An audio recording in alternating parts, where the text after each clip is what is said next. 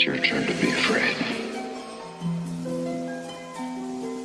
Are you a fan of things that go bump in the night? Chills up your spine, paralyzed by fright, thrilled by horror, at the center of a chat. Then welcome to the Nerds from the Crypt podcast. Thank you for joining us here on Nerds from the Crypt, the podcast that reviews your favorite horror movies, books, and comics. We also interview indie creators about their upcoming horror projects. And today we have a really great episode for you. But before we do start, I want to go ahead and give a big thank to Josh and Liz from Bloody Date Night for coming on and helping us review Summer of '84. Oh, yeah. That episode will be out the next couple of days. How you doing, Greg? I'm doing good. I'm awake and I'm here. I forgot to even introduce you today. That's all right. People know that I'm here some days and I'm here not some days. Or well, some days I'm not. When those days happen, David's here. David's not here. So I'm here. Unless David and I are both here, and that's really, really weird. Yeah. Well, that's very rare for that to happen. No, it happens. It happens. But today is actually, I guess, technically a second part from a previous episode that we did. Yes. And I had previously already I said that this was going to happen, but technical difficulties happened, and then work got in the way, and well, we're finally getting around to it. Yeah, life got it to it. Today we're going to go ahead and welcome K. Patrick Glover into the crypt to be able to talk to us about In the Blink of an Eye. It's an anthology horror series based on the winning independent film Butterfly Kisses. So you guys remember that episode. How are you doing today, Patrick? I'm doing good. How are you guys doing? Before we even start on getting into in the Blink of an Eye, wanted to see what your background with horror is. How did you get to be part of this genre? Well, I don't know how old you guys are. I'm old. I'm in my early 50s now. So back when I was a kid, we didn't have cable TV or internet streaming or anything like that. We had 4 local stations. But what we did have on Friday and Saturday nights, the local independent stations would run these great ghost host and horror movie type of, the kind they had the host in the makeup dressed up as a vampire or something, and they'd run these old horror movies. Kind of like Elvira? Yeah, kind of like that, but local versions, not a national version. Mm-hmm. So it was all, in Channel 20 out of DC, it was the same guy who did the kids programming in the afternoon in a different costume. He was Captain C during the day, and he was Count something or another at night. And they would run all the old Universal monster movies. They would run some of the Hammer stuff, and a lot of really, really questionable B movies from in between.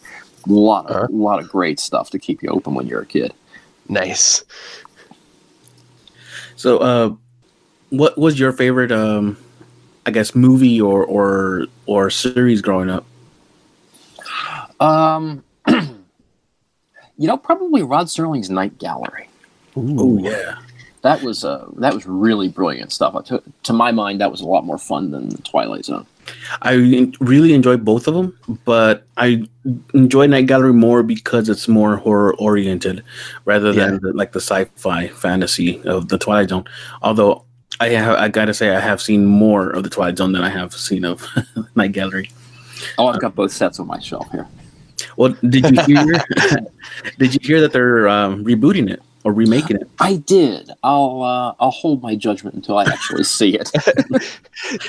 You have to, though. You have to. You have to wait until you get that product and then you're like, oh, okay. Well, it's either on or it's different, and you can go from there. I mean, oddly enough, Twilight Zone's fairly easy to recapture the feel of, but Night Gallery is really specific in the way it was set up, and I'm not sure how well a reboot's going to work there.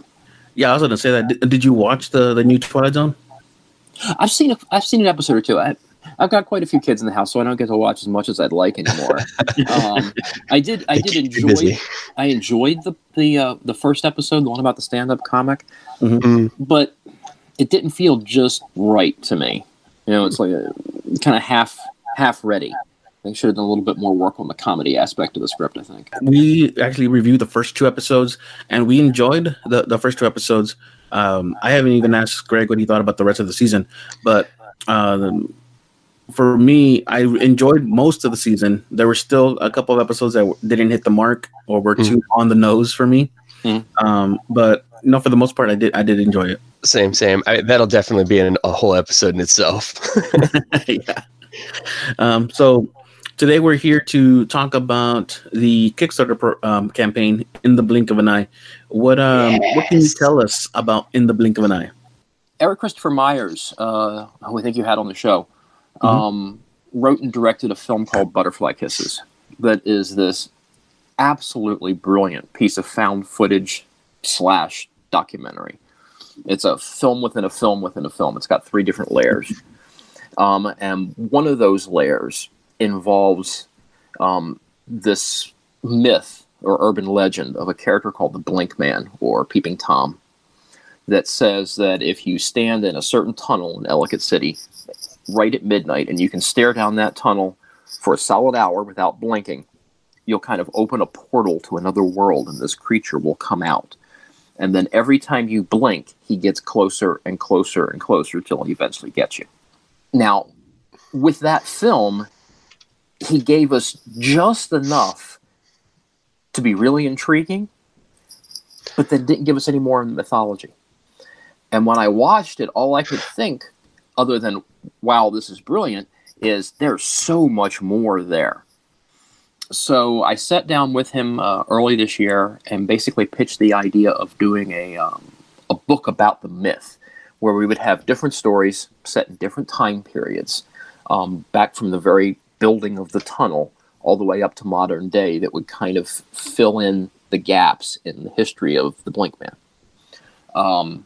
And he thought it was a good idea, so we went ahead and I started contacting writers, and we've got this book coming out. We got 12 different stories set in 12 different time periods, all with different styles, and I think it really holds together, and it really adds to the myth of the Blink Man. Now, did you all set up a guidelines as to what everyone had to stay within, or anything like that, or how did you all take care of that? There weren't a lot of guidelines. Because we're dealing with myth, it's fairly clear within the structure of the book that these stories may have happened or may not have happened. That every story has its own little introduction as to how it was found or how it was unearthed. So we're still playing with the conceit from the film that this is all real mythology. Gotcha. Okay, that makes sense. Yeah. So some of the stories could be apocryphal, some of them could be true. We even have a sort of origin story starting the book off that may or may not be how Tom was created. Oh, okay, awesome. That was one thing that we when we talked to Eric about, was that we actually don't get to see a lot of the myth, even though it is a big portion of the movie, or I won't say main portion. I guess backbone of the movie. Yeah. We don't get to know much more of the Blink Man or Peeping Tom, other than that he's coming for the people, and the actual story is getting people to believe them. Yeah, it's like they pepper the story, the film with the idea enough to make you hungry for it. So if you've watched the movie, or if you do, if somebody listens to this and they go watch the movie, they're gonna have that hunger for it, like Saul and I had, because it was like, where did he come from? What's going on? Yeah, if you haven't seen the movie, you definitely should sign off this podcast when you're done listening to it and go watch the movie right now. It does have international distribution now. Ooh. So nice. It's available in the US on Amazon Prime. It's also available in the UK and I think Canada on Amazon Prime, but it's available on, I think, Vimeo and iTunes worldwide. Oh, wow. Nice. Okay, cool. It definitely worth the time to go out, especially if you have Amazon Prime, because it's included in with your Amazon Prime subscription. And then if you don't have Amazon Prime, you can actually rent it or purchase it there from Amazon. Yep. So what can you tell us? We have the background now. So what can you tell us? What else can you tell us about the project? Okay. Let me start with who's in it. We've got 12 writers working on it. I did a story for it. Eric himself has done a story for it. Seth Adam Kalick, who plays Gavin in the film The Star, wrote a story for it. He's also a novelist. Oh, that's cool. Matt Lake, who plays himself in the movie. Oh, yeah. The guy from the Weird Maryland and Weird Pennsylvania. He did the story for the book. Then we've got Megan Morgan, who's a local sci-fi novelist. She wrote a book called The Altered Wake, which is absolutely brilliant. She did one of the stories for it. We've got Steve Tose and Will Cooper, who are authors I have worked with on other projects. They're both based in the UK. They're both excellent horror writers. In fact, Steve Tose has a piece in the Best Horror of the Year anthology that's getting ready to come out.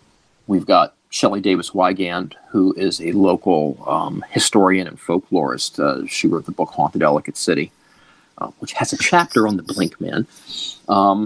She did a piece for the book. We've got a couple of other actors who decided they wanted to do some writing. We got Paul Cyber, who probably best known for Starship Farragut, which is like a Star Trek spinoff online. Yeah. Oh, nice. Okay. And we got Jacob Ledoux, who he's the star of another local horror film that just came out earlier this year called 8-Ball Clown. He did a piece for it. Patrick Stork, he's probably got the most interesting background that we've got here. He's a writer of comics for Disney. He's done Muppet comics and Disney Princess comics and stuff like that. This is his first horror piece, and he knocks it out of the park. He's got a fantastic story in this set during the race riots in the 60s. Oh, interesting. I love it when people do something that's way out of what you know them for. So this will be a treat.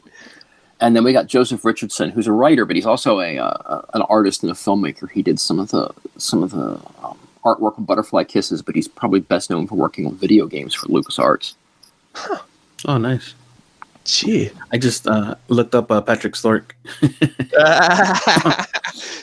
got Muppet Snow White, Muppet Sherlock Holmes. Yeah. Oh, that's a brilliant series, by the way. A little 4-issue miniseries with Gonzo as Sherlock Holmes and Fozzie as Watson. It's just great. Oh man, sounds good. Yes. So you got 12 authors or creators, I guess, in this book.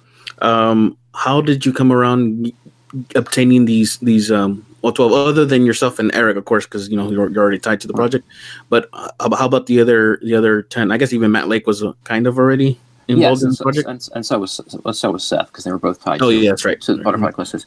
We were initially going to put out a kind of a wide cattle call for submissions. But we started going to our first choice people, and people he knew who wanted to be involved, and people I knew who wanted to be involved, and we had a full book full of great stories before I even got a chance to put that out. So we may do that for a second volume a little bit down the line. Oh, nice. Oh, cool. But these are all people kind of handpicked by Eric or I. I guess that's a good that's a good problem to have, where you have too many stories. Yeah. Yeah. And the ability to build up your base right there with the mythology, as well as a fan base that's hungry for this story. So that's cool. And they really go straight through time. The Shelley Davis Wygant story takes place in 1903 during the construction of the tunnel. Oh, okay. Now is that what's going to be considered the possible origin? Yes. Yeah. Okay. Yeah, that gives us a possible origin for Tom. And that opens the book, and the book is told in chronological order by date. So the last story in the book takes place actually after the release of the film Butterfly Kisses. Okay, awesome. Story through time.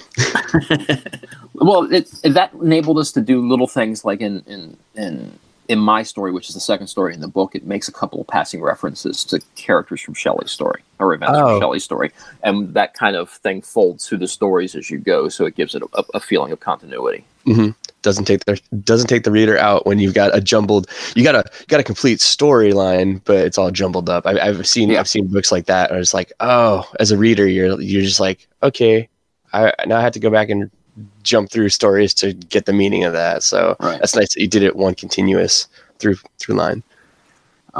We've got a lot of playing with format. Seth's story, in particular, feels like an episode of the old Tales from the Crypt TV show.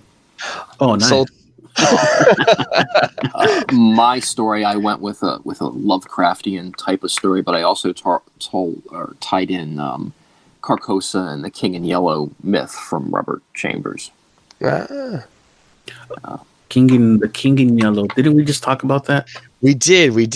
It's a when you said Lovecraftian, I was waiting for Saul to be like, okay. It always ties back.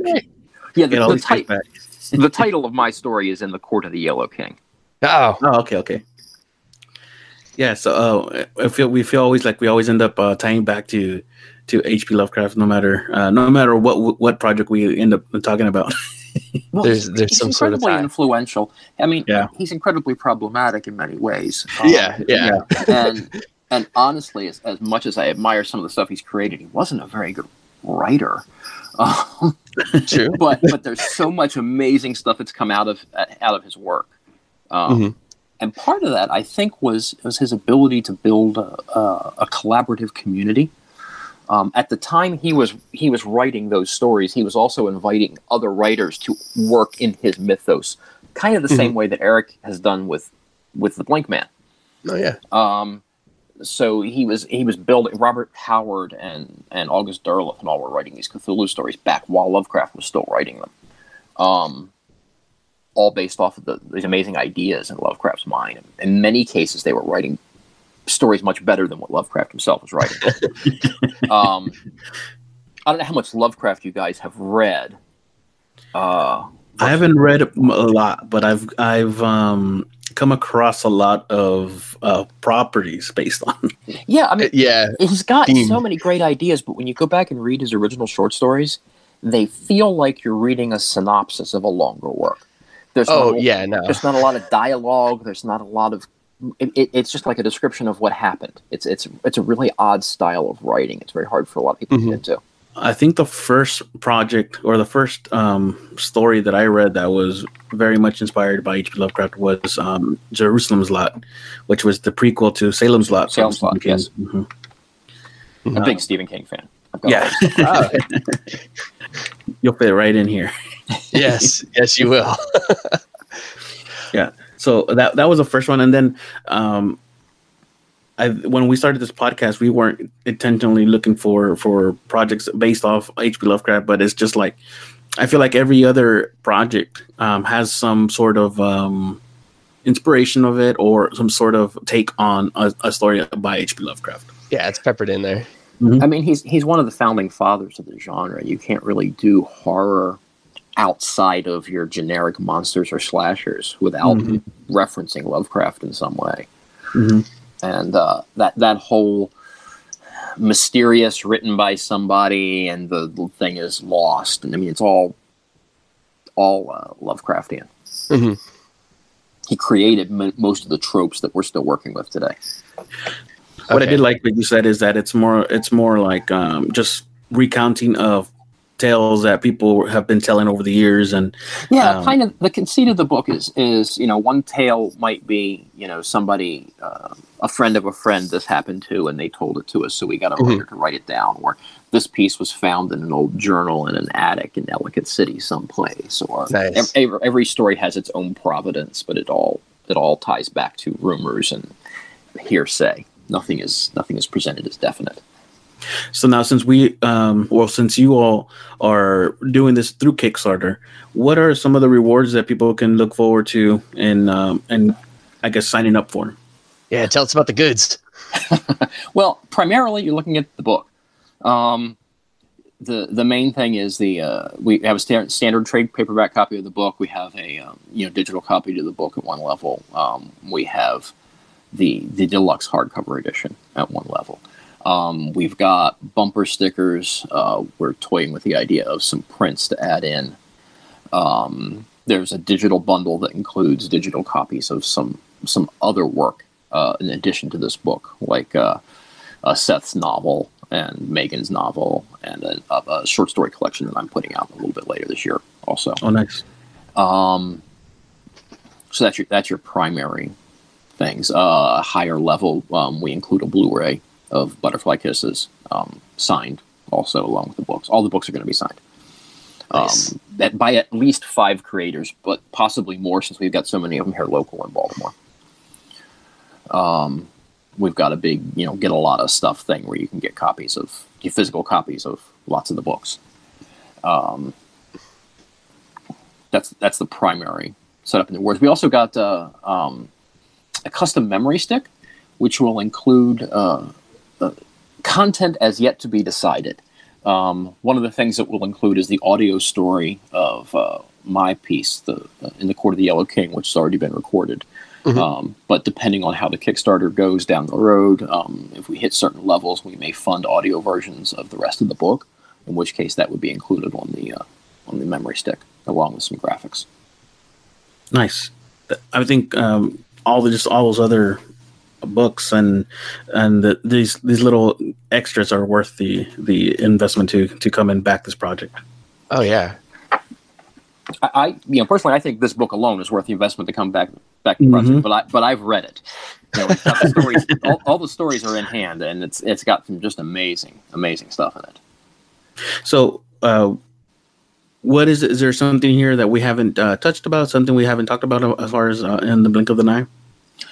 I think we pretty much covered the book. I think it's important maybe to mention that we're looking at an entirely independent project here. We don't have a major publisher behind it. Obviously, we're on Kickstarter, but all of the artists, both local and abroad, are independent creators. They're all working on their own stuff, and they're all coming together to try to support this project. And the design, I mean, even if you can't contribute, come look at the Kickstarter page. The work Ilan has put into designing this page itself is a work of art. Some of the graphics that he's put together. Mm-hmm. Well, even the tiers, they tie into the movie, and then you can see the Blinkman coming towards you as you can see the different tiers. Yes. That's one of my favorite design elements, actually. And then we've got some really cool stuff set up to be revealed as we get to certain levels. Oh, that's cool. And so guys, if you can help back this project, go ahead and do it. I would recommend it. If you can't back the project for any reason, I would say just share it. That's the best way to help these projects. I've said it in the past episodes for other projects.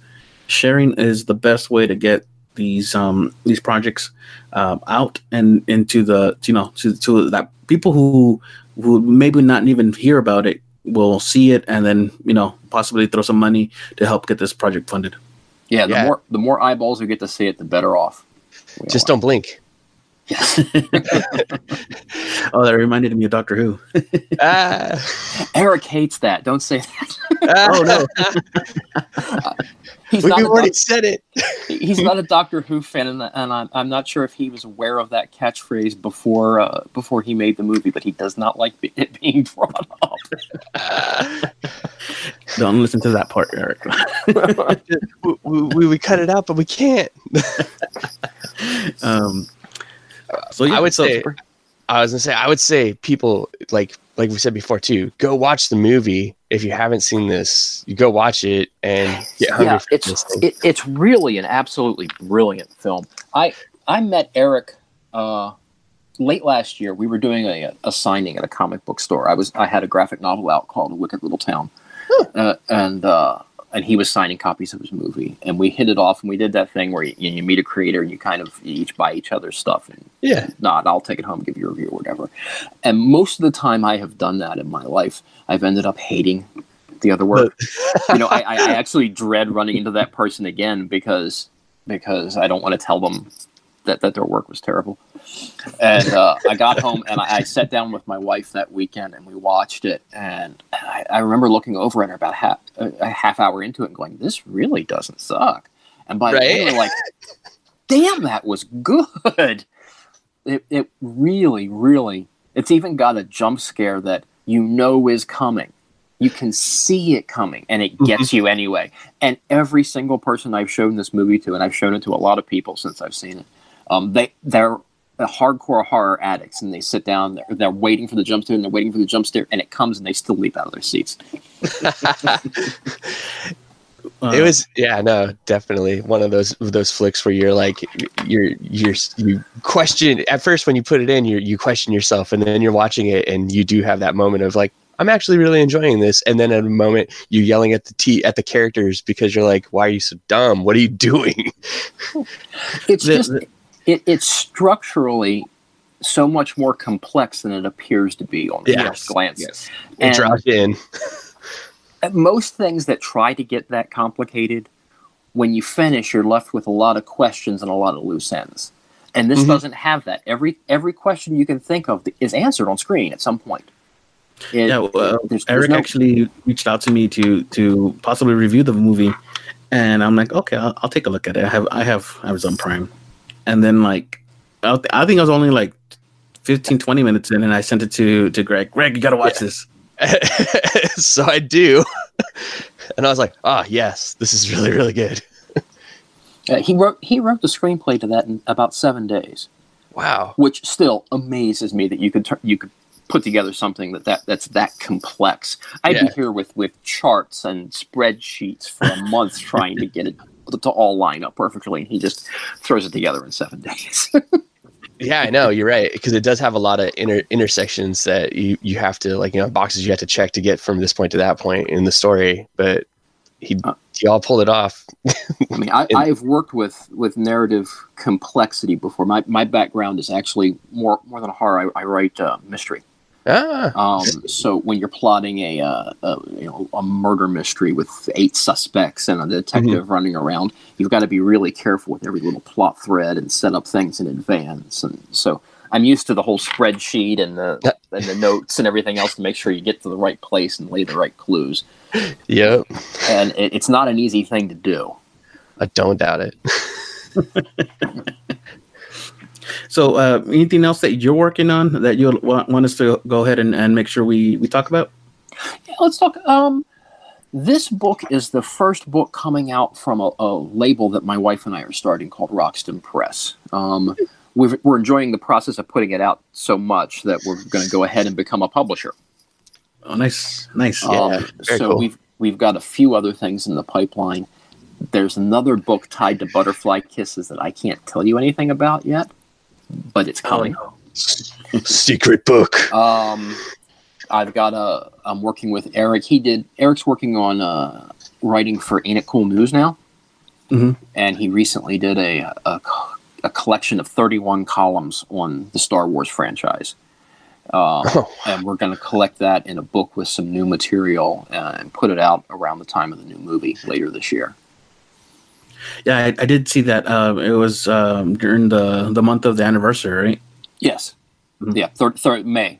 Yes. The May the 4th be with you thing. And I've got a collection of my short stories, which are kind of spread across a dozen different genres, called Sleight of Mind, which will be out later this year, probably October-ish. And how about past works? Anything that we can look for? Anything that you want to have us? Wicked Little Town. Wicked Little Town is on Amazon. It is a graphic novel illustrated by a really cool artist named Keith Perkins out of Maine. And it is a murder mystery set in Dodge City in the Old West, with Wyatt Earp and Doc Holliday as the detectives solving the mystery. I'm looking that up right now, actually. That sounds pretty cool. It's that came about from a conversation in a bar, actually. I was sitting in a bar on a Saturday afternoon, and there was an old Western playing on TV. And I was talking to the guy next to me, and we're talking about how all you ever see in Westerns are gunfights. And the characters we're looking at, they're sheriffs or marshals or whatever. They're the law enforcement. Yeah. So if you had a murder that you didn't know who did it, these are the guys who'd be out there trying to solve it. Okay. So that just kind of sparked the whole idea. Instead of going in guns blazing at everybody they meet. Yeah. Yeah. It's set a couple of years before the film Tombstone, if you guys have seen that. Yeah. So it's when Earp was in Dodge City before he moved on to Arizona. I did find that a Wicked Little Town. Yeah, that sounds up the alley of a couple of folks we know. I've always jumped around in genre. I find genre definitions constraining at best. And I always find it more interesting to play with, I guess the divisions between them more than working in a specific genre itself. It gives you the ability to like branch out and to really just kind of like spread your wings as a creator and give people different samples of all the things that you have inside your head, right? Yeah. Yeah. I find the way we define genre in a very, very bizarre way, in a way we don't define anything else. If you think about it, we got horror, which is an emotional feeling, right? But then we have science fiction, which is story elements, time period. We have Western, which is about the setting. Yeah. We have mystery, which is about a plot device. Each genre, we're not describing the same thing with the word that we're using. Imagine, when we define colors, we're talking about colors. When we define anything, we're usually talking about, the same thing with each definition. In genre, we're not doing that. And it all seems kind of arbitrary, and that's why you get so much cross between them. Where do you put Alien? Is it a horror movie or a science fiction film? I consider that a slasher film. Well, but it's a little bit of everything, right? Yeah. Because it is science fiction. It is set in the future. It is set in space, but it is a horror story. You've got a monster. I mean, you could also call it a ghost story. The Alien functions really almost as a haunted house piece. I found your Amazon page here. I see something else called Dead at 5. Dead at 5 is a single. It's a Kindle single. It's a short story mystery, with a kind of a classic throwback. It's meant to feel like a Nero Wolfe or a Sherlock Holmes thing. It's got the classic ending where everybody gets gathered together in the parlor and they do the reveal of who did it. Nero Wolfe stuff is. Yeah, Nero Wolfe is very much the inspiration for it. It's about a husband and wife detective team, Julian and Melanie West. Okay, yeah, you're speaking my language, man.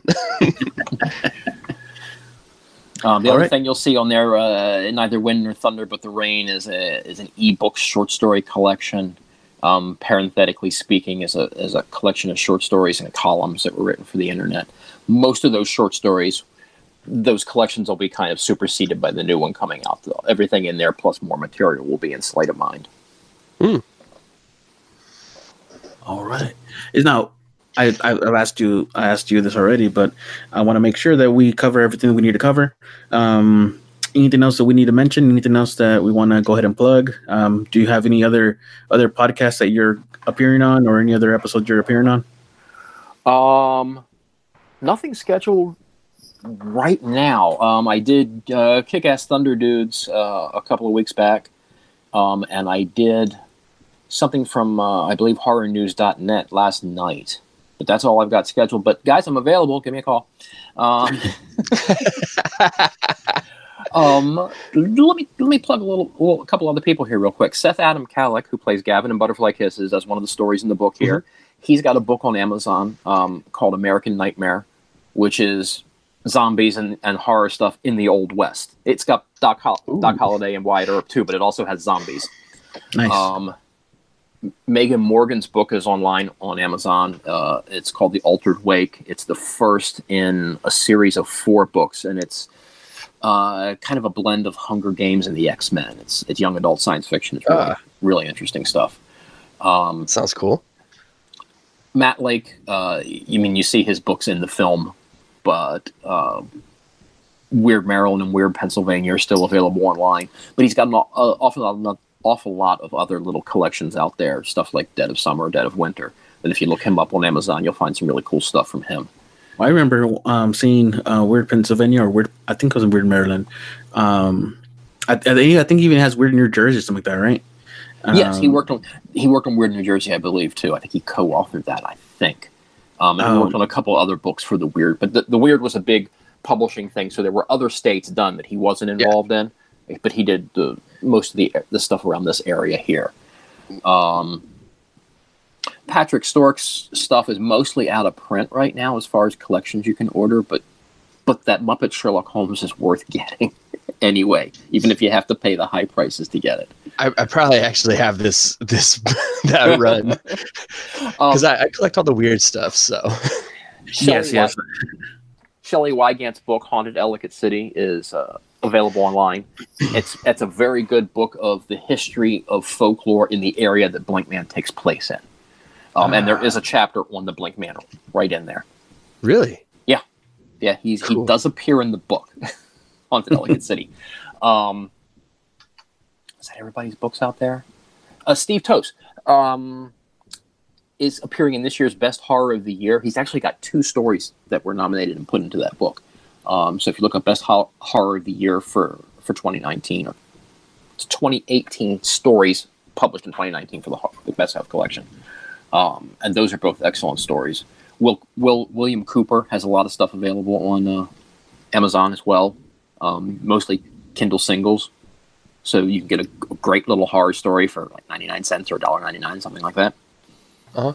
And then Jacob Ledoux stars in 8 Ball Clown, which is another film available on Amazon right now. I'll make sure to go ahead and provide all the links there. Excellent, thank you. That I have here, and if you have any additional links, you can make sure to send them over to me. I'll put them in the description here, so that people can also find not only the Kickstarter, but the different projects for everyone who's involved in this project.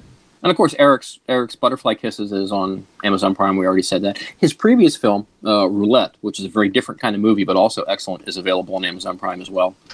And you can find him writing stuff for Ain't It Cool News pretty much every week. In fact, he's got a new series of articles coming about on the history of the Spider-Man films that's supposed to be starting next week, I think.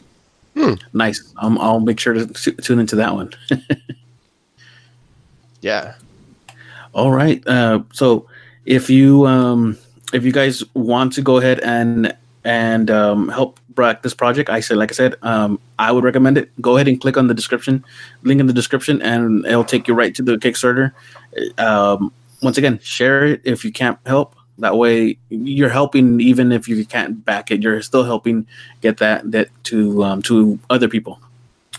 Get it out. Get it out there. I want to go ahead and thank you all for joining us, and I want to thank you, Patrick, for taking the time to talk to us about In the Blink of an Eye, and let us know how everything's going, and any other news that you may have coming up in the future. I will do, and thanks for having me on, guys. Oh, it was our pleasure. It's a lot of fun. Yes, yeah, definitely. Well, we'll see you guys next time, and like I said, next time we'll be reviewing Summer of '84. See you guys. Ooh. It's your turn to be afraid. Are you a fan of things that go bump in the night? Chills up your spine, paralyzed by fright, thrilled by horror, at the center of a chat. Then welcome to the Nerds from the Crypt podcast.